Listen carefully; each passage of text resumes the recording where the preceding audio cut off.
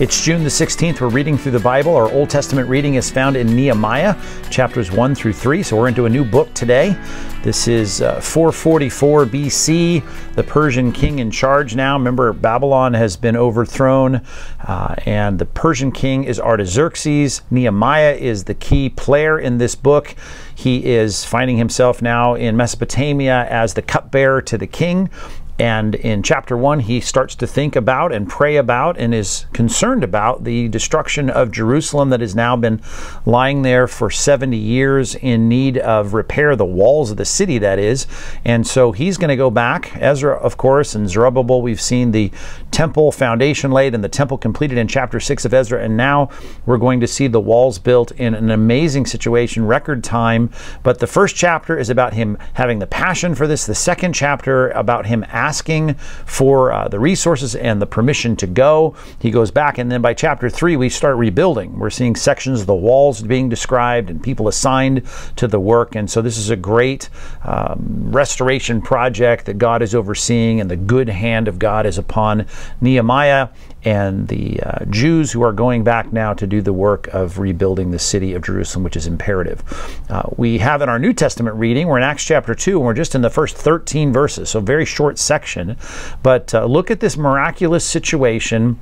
Formerly the birth of the church, the Spirit was said to be with the apostles, but now he's going to be in them. He's going to be in them, and the descriptive of a relationship with God being so close, it's as though God were in you, and that's the picture. I mean, that's the way it's described, and that closeness is the promise of our future inheritance. When the Spirit of God indwells us, there's a promise of us being part of that kingdom.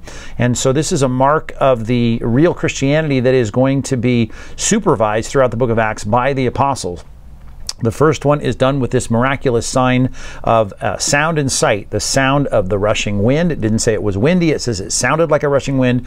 And then this sight of this, some kind of something that looked like flames coming down on the heads of these folks, and the miracle of them being enabled to speak to where everyone who had come to the Feast of Pentecost here was able to hear them in their own languages. So this was this gift of languages that was given to them, and all these people from all these different nations that are listed there in the beginning of chapter 2 are being able to hear this and recognize this is not normal. This is not an unusual. This is not a usual event. This is an unusual event, a miraculous event.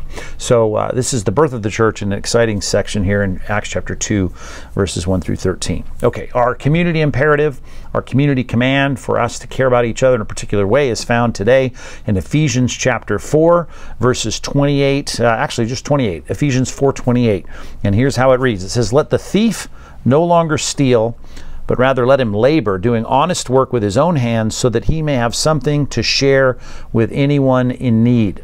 So here's our community imperative. It may sound like it doesn't apply to you, but I want you to think about it now. Don't steal anything, share everything. Don't steal anything, share everything. There is our community imperative. And I want you to think about all the ways that as a non-Christian, when you think that there's no accountability to God, or you're not even concerned about accountability with God, you have no indwelling Spirit to give you that sense of wanting to live a holy life the way that God would have you live it, not when people's eye is on you, but in any case, in any situation.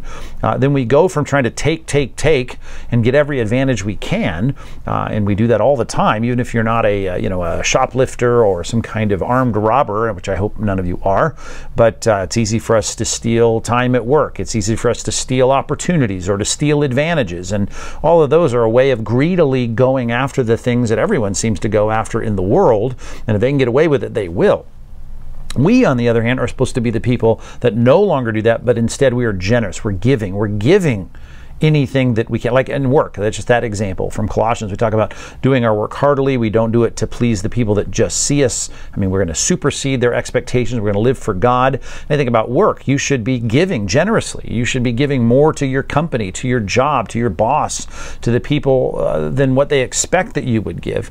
You're generous. You're ready to share. If there's a need, you meet that need. Talk about stealing opportunities or advantages. We're giving opportunity, and we're giving advantage to other people.